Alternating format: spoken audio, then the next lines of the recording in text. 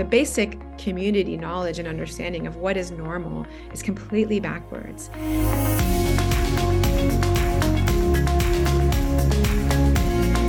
For most cases of low milk supply, the cause of the low milk supply was not a primary issue of the mom's body, but the formula feeding itself actually led to the low milk supply.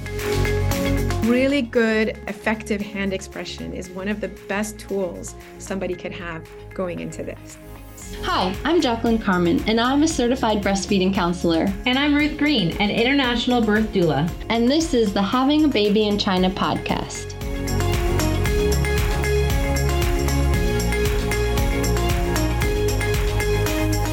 As a reminder, this podcast is for educational and entertainment purposes only and should not be taken as medical advice. The views expressed here are the personal opinions of individuals and do not necessarily reflect any official stance or recommendation by Having a Baby in China. Hey, Jacqueline, how are you? Good. Hey, Ruth, how are you? I am doing great, and I'm super excited that we have Dr. Leila with us today. Yes. Thank you, Dr. Leila, for being with us. My pleasure. We are really, really thankful for you being here. I'm very happy to be here. Thank you for inviting. Yeah, so glad that you could come on and talk with us. I first met you back in 2016 when I moved to Tianjin, and I was looking to bring my kids to a doctor. I wanted to talk to an American pediatrician, and I got your name. And you were in Beijing at the time, and I took the trip to come visit you, and you just put me at ease. And also I really appreciated how you really, took your time to look over all of my questions that we had. And then also you followed up and gave me a call and said, hey, this is what we found. And this is, we don't need to be worrying about this and that. And so I really, really appreciated that. And that was my first introduction to you and your work. I actually remember, Jacqueline, you calling me or texting me. It must have been texting. You're like, I have found the most amazing pediatrician in Beijing. I'm so excited. And then like a week later, you're like, and she's moving to Guangzhou. Yeah. Yeah. No, not a week later. I was so sad. Well, maybe not a week. It was pretty short. It was pretty short afterwards. I don't remember how soon after, but Leila, why don't you tell us a little bit about who you are? So yes, I'm Leila Sabet, and I'm a pediatrician from the US. I actually did my pediatric training in Washington, D.C. back in 2000, from 2005 to 2008. And I ended up coming to China in 2011. So I was like 3 years practicing in hospital before, and doing actually in hospital care before I moved to Beijing and began my outpatient career. And so since 2011, I've been an outpatient pediatrician in China. I spent 6 years of that time in Beijing, and then in 2017 came to Guangzhou.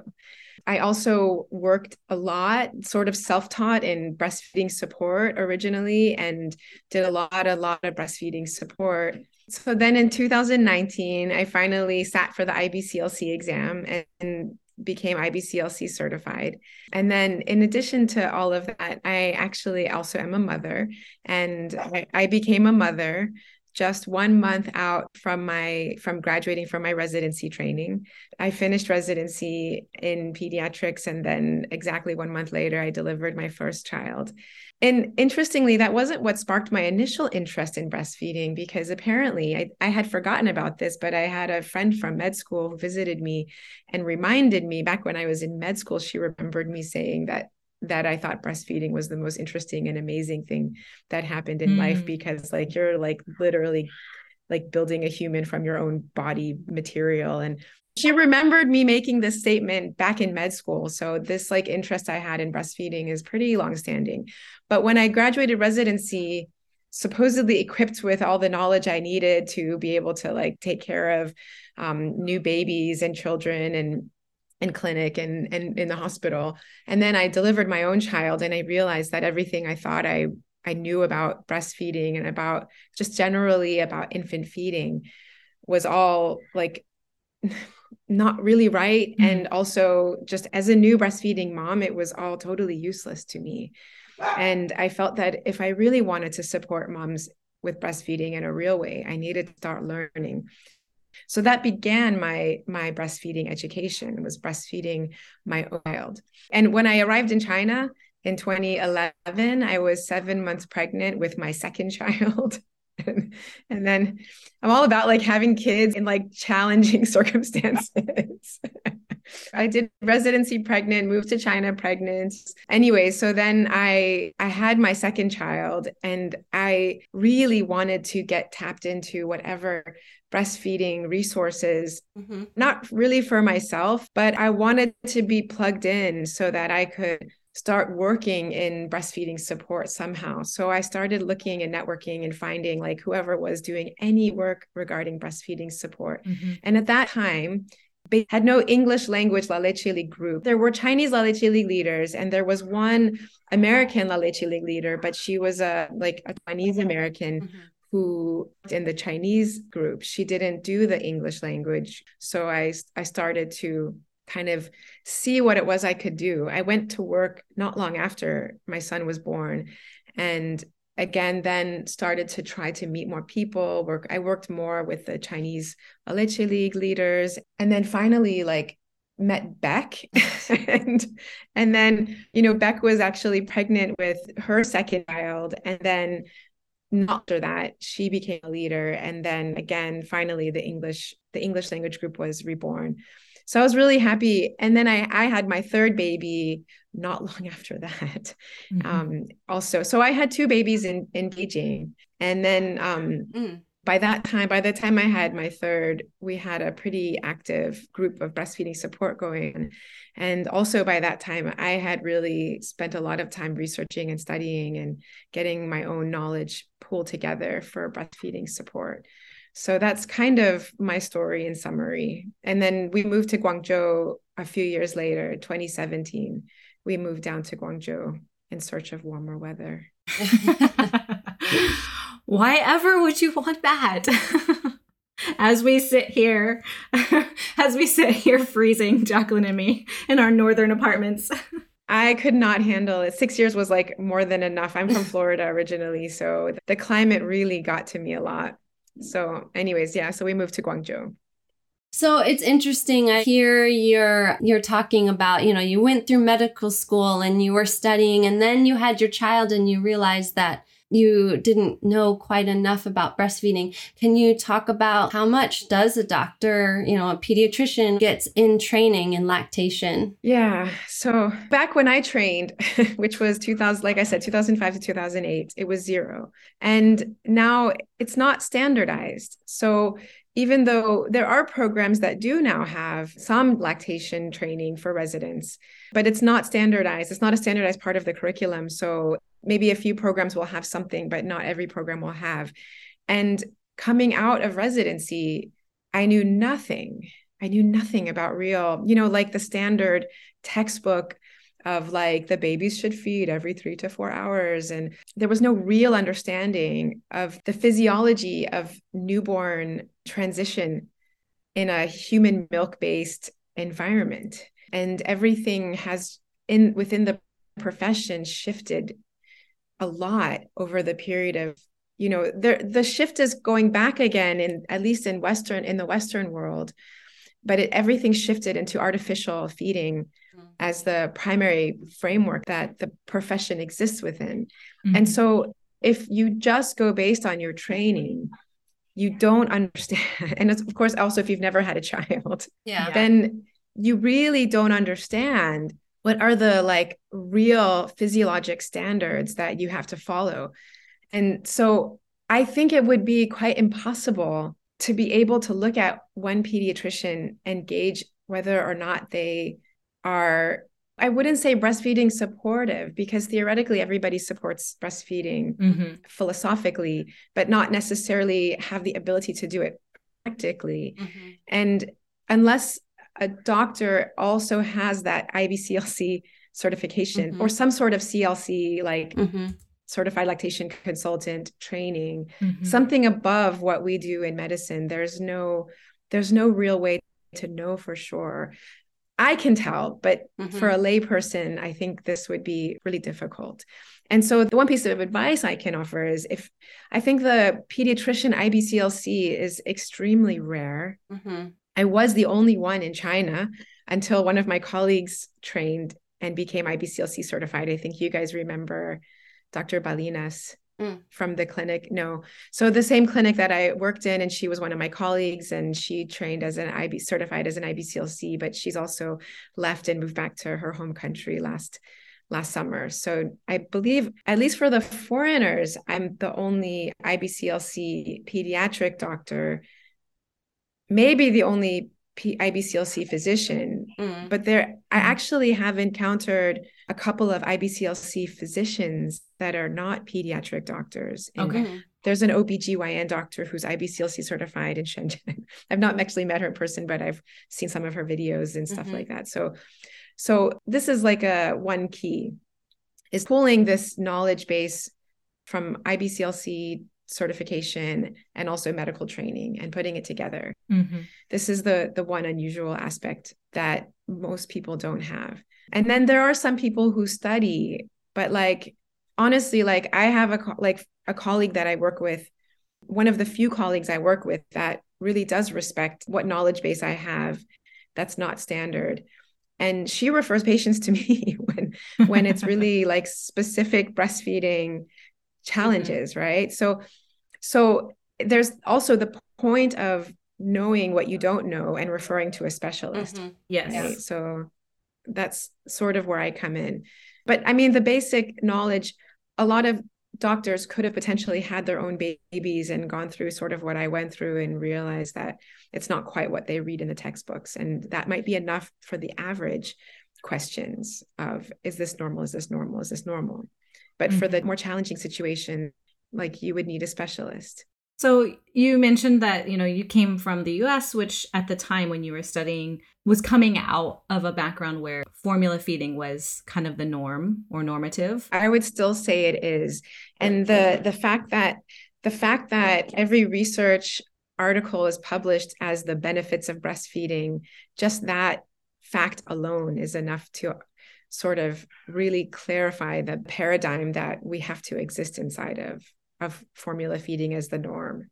You're referring to where we say breastfeeding should be the norm. It shouldn't be spoken of like that there's benefits of breastfeeding because breastfeeding is the norm. It's more that it's the physiologic standard.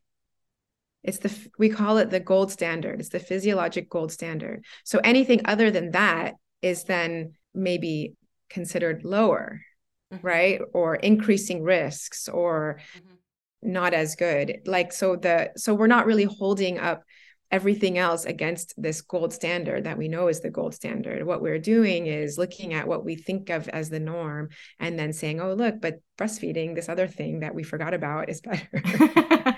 So what are some of those benefits? Like, why are you so passionate about breastfeeding as being the norm? And because it is, like you said, it is a really unique thing. So it's just because I've studied the research and because I've spent a lot of time studying this so I'm a pediatrician. And so I'm passionate about the health of children. And what I do is, as a primary care pediatrician, is a lot of preventive medicine. So I see a lot of healthy children with minor problems like colds and flus and ear infections and, maybe mild to moderate problems. And what I know is that for every children I see, the ones that are breastfed children versus the ones that were not breastfed children, and then the comparison of the level of illnesses and the level of challenges those children have to face, it's quite clear. And then for me, becoming a pediatrician, so like when we go into med school, we rotate through all these different specialties, and then we have to choose, okay, what are we going to become? Are we going to be a family doctor? Are we going to be a surgeon, a pediatrician, an OBGYN, a dermatologist? Like, what residency am I going to apply for? And so when it came down to it, for me, it was always kids. And the choice I had to make was, do I become a pediatrician or do I become a pediatric surgeon? Because it was always going to be kids, right? So I just had to decide, do I choose a medical specialty or a surgical specialty? But it's always going to be kids. And it was always going to be kids for me because of this this sense that children are innocent. And when I rotated through the adult specialties, this feeling of utter frustration that like, if you just stop smoking, eat better, exercise, so many of these health problems are going to improve and maybe resolve, and that you can't get adults to change their behaviors, generally speaking. And so, the person has a heart attack. And then I remember standing outside the VA hospital watching the guy that was post myocardial infarction standing with his IV pole smoking his cigarette. Like, oh my goodness. Like, it was so frustrating for me. But this man, like, that was his choice. And it's his body and it's his life and it's his choice. But for these children, it's not their choice. For these newborn babies, it's not their choice. So now we're talking about a child, a person who is born, who is 100% dependent on the decisions of a person. And when that other person makes poor choices because of improper or incorrect education, like, that child now has to live with the consequences of those poor choices for the rest of their life. So if I can educate parents, and parents, generally speaking, I know like people that don't go into pediatrics will always say, oh, I would have loved to go into pediatrics because I love kids, but I can't stand the parents. And like, I've heard that many, many times. Oh, I would have loved to go into pediatrics, but I can't stand the parents. The thing is, I find parents so much easier than the adults as the patients themselves, because everybody wants to do what's right for their child. So it's really all about what they know and what they're able to do, right? So I felt like when I work with parents, the parents, I told this guy, his father, they had just delivered their second baby. And we were talking about like, what can they do to ensure the better health of their children in the years to come? And I was like, well, these are the risks of, I think we were talking about like, bed sharing and the risks of this and that. And the issue of smoking came up, and the father was a smoker. And so I was like, oh, so let me explain to you. And I started talking about, how just with smoking one cigarette, most people don't realize that after you finish smoking a cigarette, the toxins that you exhale continue to be exhaled from your breath for sometimes up to 4 to 6 hours afterwards. So every time you hold this little baby and kiss his face, you are exhaling carbon monoxide and other toxins right into the air he's breathing. And I'm like explaining this, and suddenly he puts his hand up and he's like, Dr. Leila, say no more. It's done. And he quit smoking right at that moment. Wow. Amazing. And so like, this is why I like working with parents, because he may never have been willing to make a sacrifice for himself, for his own improvement. But in 2 seconds, he didn't hesitate to do this for his child. And so I actually think working with parents is great. And sure, it can be frustrating when people don't follow your advice, but generally speaking, I think it's easier to convince people of the best health choices for their own children. And again, like I said, the children are innocent.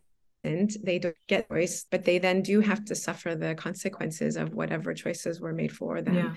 So I want to educate parents. And I feel that through this education can build like better health for life. So in terms of the research around breastfeeding, the health impact lasts forever. It never stops. And now there's this great study that's just come out. I don't know if you've seen it, the women's mortality study. It looked at women. So I can send you this article later, but it looked at women breastfeeding and actually like looked at the cumulative breastfeeding duration that women have, and then their total mortality. And the mortality decreased for like every month increase of total cumulative breastfeeding time. Wow. And they saw this impact up to 1 year. Is this looking at they were breastfed themselves or they were breastfeeding a child? They were breastfeeding. And then would this be cumulative like across children too? Like if you had more kids? So the problem is that after 12 months period, then the data becomes fuzzy. And then we can't really look at this data any longer. So the thing we know is that having babies also increases the risk for women, not the breastfeeding part, but the like pregnancy, childbirth, postpartum part, right? So with increasing parity, we have increased risk for mortality. Okay. And so once the cumulative breastfeeding time got to a certain point, then the mortality risk seemed to decrease, but that could have easily been attributed with the risks of increased parity, not necessarily increased breastfeeding. I mean, I was just thinking Jacqueline has 5 and I have 4, so we're going to live forever, right? My cumulative breastfeeding time is about 9 years.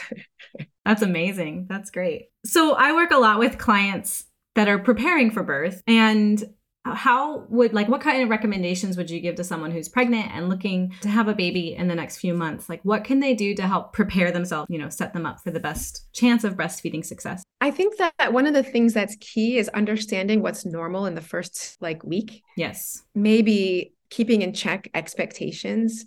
One of the things that I felt when I was having my first was like this realization that when women are having their first baby, the difference between women having their first baby versus like subsequent babies is you spend all your time and energy focused on the pregnancy and the birth. And most women put very little thought into what happens like 2 seconds after the baby's born. So having some preparation of like what is normal, and then having people around us that perhaps really have the right experience. So for example, and I say the right experience, I'm saying this like not capriciously. I know women who want to hire like the best nanny or confinement nurse or whatever, and usually they want somebody who's like older and has like all this years of experience. But the question you have to ask is, okay, of all these years of experience, how many of the women you cared for were 100% breastfeeding their babies? Because they can have like 20 years of experience of doing everything the wrong way, and it wouldn't be a good preparation, right? So the detail question. So if you are hiring someone to support you, you need a bit more detail. Did you have your own child? Did you breastfeed that child? How long did you breastfeed for? Like, this is a really important. And then how many of the women you cared for were totally breastfeeding? And so that's one thing for in terms of the support people. The second thing is I would look at expectations. So what I've noticed is, and this is very across culture, totally across culture, when people have a baby, these first few days after the baby is born, most people don't really know what is normal and what is not normal. And most people attribute every normal thing that I look at that as normal as some sign of, it means I don't have enough milk or the baby's not feeding enough. And so like this understanding of what is normal. So a baby that's awake and alert and wanting to feed and be on the mom's chest and be nursing very frequently is often attributed to, oh, the mom must not have enough milk because he wants to feed all the time. And looking at what's biologically, physiologically normal, a baby that sleeps well is actually much more concerning in the newborn period for a baby that's not being properly fed. So our knowledge and understanding of the basic like community knowledge and understanding of what is normal is completely backwards. And because of that, when I counsel new mothers, I tell them, look, you can't trust behavior. Some babies want to be on their mom all the time. It's not because they're not getting enough milk, right? It might be, it might not be. It's not reliable. It's not a reliable marker. How much the baby sleeps is not a reliable marker of the adequacy of milk feeding. How often the baby cries is not a reliable marker of adequacy of milk feeding. So by removing these subjective measures, which are not reliable and really just guesswork, and then replacing them with completely, totally objective measures that you can 100% measure and know. And so I always tell parents, you look at the weight, the pee, and the poo. These are things we can look at, we can measure, and they're the only reliable markers of the adequacy of milk feeding. So we know that the weight has to drop. And the baby's weight drops from birth because the baby's living inside of liquid, living inside of water for 9 months. So the baby was born essentially swollen. So there's extra fluid, we say edema, throughout the tissues in the baby's body. And in the first week, they pee off the extra fluid that they don't need. It's a physiologic diuresis. So this is what the weight loss is. And then the weight loss can drop up to 10 to 12% in a totally normal circumstance. Actually, the statistics are based on the very huge study looking at breastfed babies and weight loss. They looked at something like 80,000 babies. And in this study, the 90th percentile for weight loss was for vaginal deliveries right around 10 to 11%, and for C-section deliveries right between 11 and 12%. Okay. That was the 90th percentile. So there's like 10% of babies that even lose a little bit more than that. But that point should be sort of a flag for us. Okay, maybe we don't automatically just jump to giving formula, but this should be a flag for us to evaluate what's happening, to look at the feeding, right? So if a baby is, let's say, born at 3 kg, then the baby could lose up to 300 grams without breaking a sweat. And then looking at the timing. So the weight loss loses. By day 4 or 5, it should stabilize. And by day 5, 6, it should be starting to climb back up again. And then this like 90th percentile, 90% of babies will be back at birth weight by 14 days. And then from 14 days on, the baby's weight increase will range somewhere between 25 and 45 grams per day. So these like simple calculations are a really easy way to check and confirm that a baby is getting enough. Do you recommend that people buy their own scale then? I mean, as a professional, I know these things, but then when it comes to my clients who aren't necessarily going into the hospital every day to have their baby's weight checked. So it just depends on the situation. So like I had a baby that was born about a little over a month ago. And we had a lot of lockdowns happening at that time.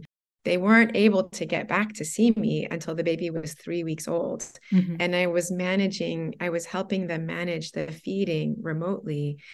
And this was one of these really sleepy, slow feeding babies who, if I hadn't been right on top of this, he wouldn't have gained. He could have become dehydrated. Like this was actually one of those dangerous situations. And I did have them buy a scale and then send me weights on a regular basis. And I helped them manage everything remotely. Then when the baby was 3 weeks old, was able to get to see them in person and check everything by myself and see what was happening.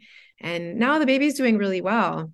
But like, so in some circumstances, yeah. Now the good thing about China is buying a decent, not terrible infant scale is really easy. They run somewhere in the range of around 100 to 120 yuan, and you can get a pretty good one on Taobao.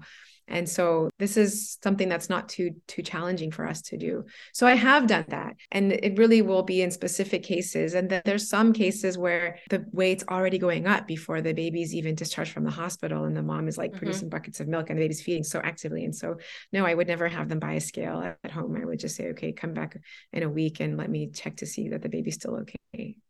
So if there was like extra concerns. Yeah, it would depend on the situation. So you were talking about other unbiased ways of knowing that baby's getting enough milk. So wait, pee, poo. So the pee looks like this. In the first 24 hours, the babies have to have a minimum of 1 urine for the entire 24-hour period. In the second 24 hours, the babies, and this is such an easy formula. Day 1, 1 urine. Day 2, 2 urines. Day 3, 3 urines. Day 4, 4 urines. So it's really easy to remember. But that's what it is. In the second 24 hours, they need to have had 2 urines. In the third 24 hours. So that's the minimum. That's like the base, the bottom number. So if they're producing any amount of urine above that, not worried at all. And then the last thing we look at is the poop. The poop is sort of like the least important of the markers, but we still have to look at it. And essentially, we're tracking the color changes of the poop. So the poop will start out black. Okay. And then it will be black for a few days.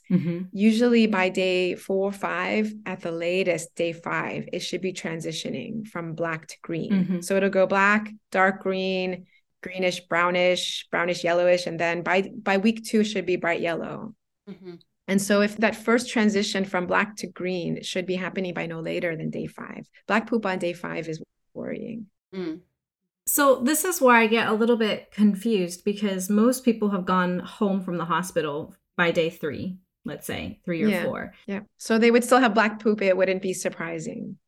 Yeah, but they're telling us, oh, our baby was crying so much. And so the nurses keep telling me I don't have enough milk. So we're doing formula. Or people will tell me, well, I'm going to take some formula to the hospital just in case. Yeah. So the thing is like we're talking about the first 48 to 72 hours. There's almost zero need for supplementation in that time frame because we haven't even gotten to the point where the baby has lost enough weight. So if we are starting to see that a baby in that first or second day crying is never a marker of poor feeding. Never. Crying is never a marker of poor feeding. If the baby even has the energy to cry, it means they're getting calories, right? So a baby that doesn't get enough calories, doesn't wake up, doesn't feed well, sleeps a lot. They literally go into starvation mode. They cannot gather the energy to feed well. So the first step is going to be colostrum expression. Actually, colostrum expression is one way to prepare prenatally that most people don't even consider. I know a lot of doctors that have babies back home who will spend the last month expressing colostrum, the last month of their pregnancy, and have like tubes and tubes and tubes just in case, because they're doctors. So we always anticipate the worst case scenario. So one of the Facebook groups I'm in is this group called Dr. Milk, and it's just breastfeeding mom physicians. Okay. And so like several of these women have posted the pictures of their little vials of expressed colostrum and it's like tons, they get tons and tons of expressed colostrum just in that last month before they deliver. And then they go to the hospital with their own colostrum ready. So this is a good way to prepare. Every woman, even women that have enough milk supply or have some issue with their breasts, they still have colostrum. So the colostrum is not the issue. It's whether or not the baby can move it well. Can the baby actually get the colostrum out, right? So if we give the formula, then suddenly they become very sleepy, sleep for like 3 hours. And it's not because their stomachs are full. We have scientific research that has already completely disproven the notion of full stomach means a baby sleeps. The stomach and sleep have no relationship to each other whatsoever. They're disconnected. Sleep is regulated 100% by the brain. So when we start applying these cow milk proteins, suddenly we have this hugely sedative effect on the brain, and then the baby sleeps. Most people interpret that as, oh, look, now my baby's full. Actually, now your baby's drugged. That's really what it means. It means nothing else except now your baby is drugged and sedated. So what's happening to this drugged and sedated baby is now they're not stimulating the breast. They're not removing the colostrum because they're drugged and sedated, right? So it is totally designed to sabotage breastfeeding, this early unnecessary formula supplementation. It is designed to sabotage breastfeeding from the beginning. And so for most cases of low milk supply, the cause of the low milk supply was not a primary issue of the mom's body, but a secondary issue in which the formula feeding itself actually led to the low milk supply problem. So if we recognize that human babies are very alert, very active, naturally want to feed all the time, then we can just say, okay, well, this baby that is feeding 10 to 12 times in 24 hours and every feeding is long, it pretty much means you're like 1 hour off, 1 hour on, 1 hour off, 1 hour on, right? But it's completely physiologically normal. Yeah. At least for those couple of days until we see the effects of what we call lactogenesis stage 2, where the milk volumes increase dramatically. And so this colostrum period, really understanding what is the normal physiology of the colostrum feeding, it's a transition. Remember, when the baby's in utero, when the baby's inside the mom, they're getting glucose and nutrients and oxygen in a continuous drip, like an IV drip, but it's just the umbilical cord, right? So it's a continuous stream every single second of every day. So now we go from that into a system of bolus feeding, stomach filling, stomach emptying, stomach filling, stomach emptying. So even if we have a 1 hour time where they're not getting the nutrition, that's still a big transition for them. Yeah. Wow. I've never heard it explained that way. It's a big change. And then to expect them to go from continuous feeding to like bolus feeding every 3 to 4 hours is just unreasonable. Yeah. Just totally unreasonable. So it's every 1 to 2 hours, generally speaking.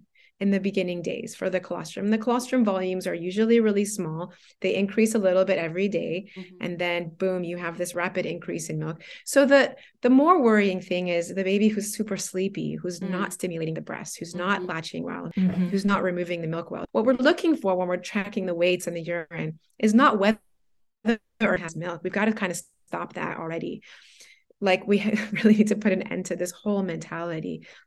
The question is not the mother. The question is the baby removing the milk effectively? I've proven it to like hundreds of women when they say, I have nothing. I'm like, okay, let's hand express. I'm going to hand express you. And then they look down at the drops coming out. I'm like, oh my God, I have. Yes, you have. But your baby's not removing it well. So we need to help the baby, right? So we do hand expression. Learning really good, effective hand expression is one of the best tools somebody could have going into this. Maybe having done this for a few weeks before the baby comes, getting a few vials, a few tubes of colostrum prepared, and just really knowing how to express your own colostrum. This is probably one of the best tools. Then every time somebody comes in the room and says, oh my God, I'm worried your baby might need formula, you say, nope, I've got my own milk here. Yeah. Right. And it just like, it lets the pressure off too. Like one of my friends who was also my colleague, she had her first baby. And the baby didn't feed well for 24 hours. In the second 24 hours, he woke up and he was fine. Everything was okay. But in that first 24 hours, he was also a little bit on the small side. They just kept checking blood sugar, kept checking the blood sugar.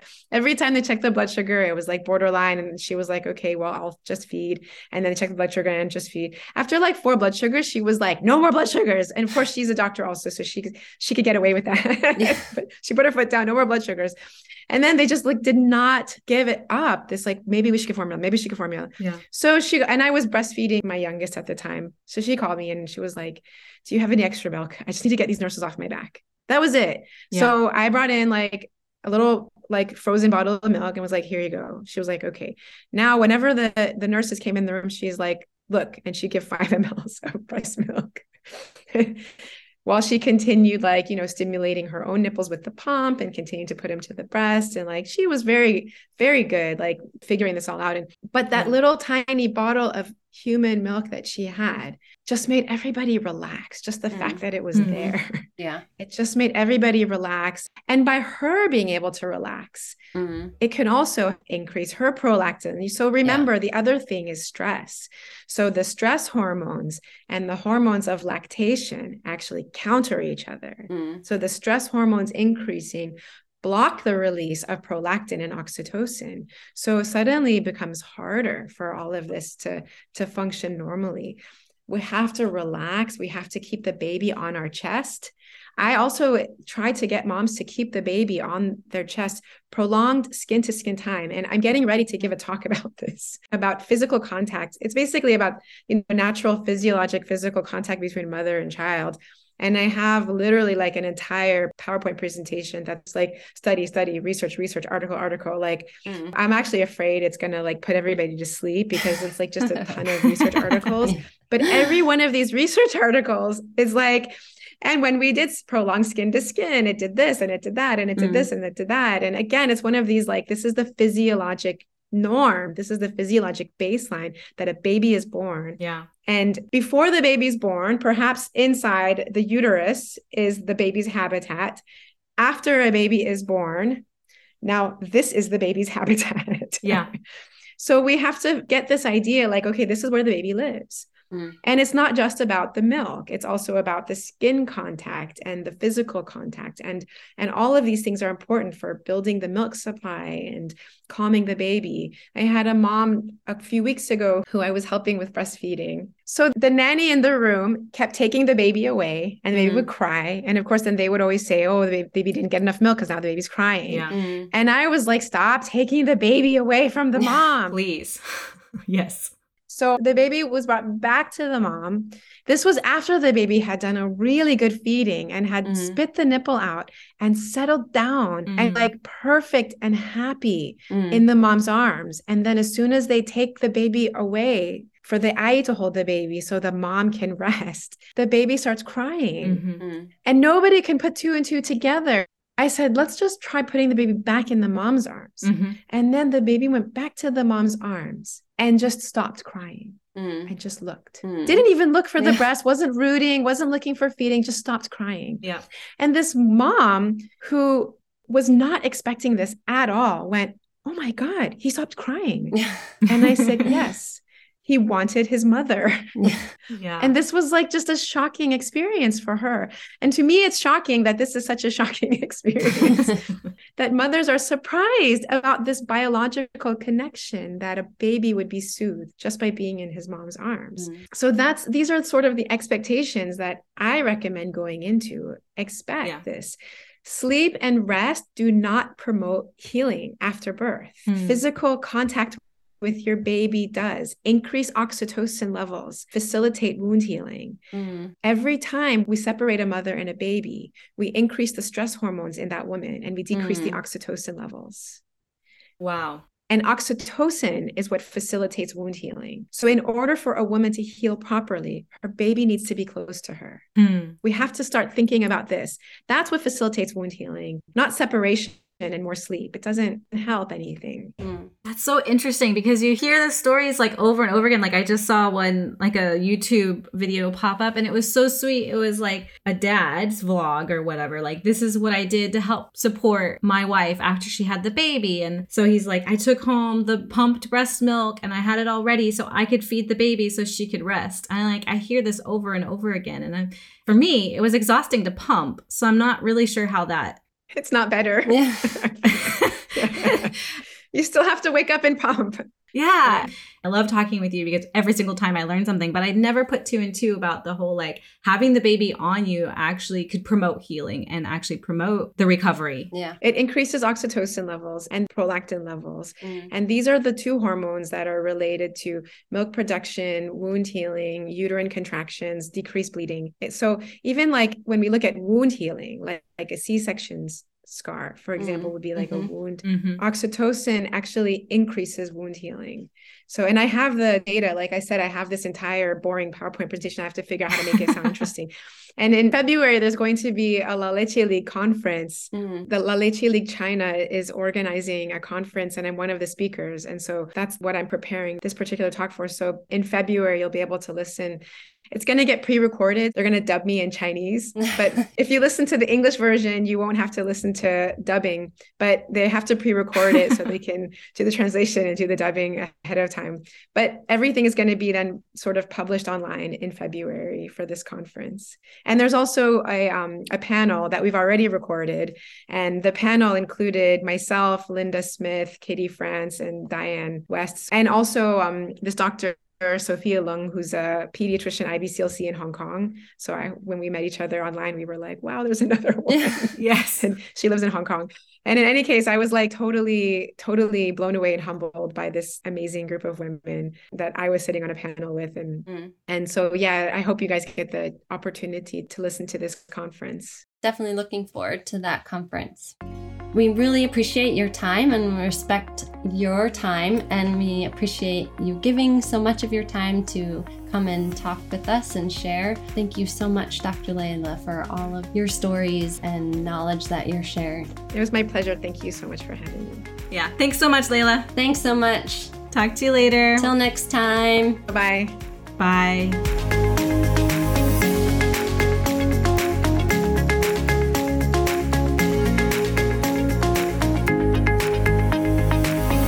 Oh, I think that's how I think I muted you instead of making you host. Suddenly everything makes sense.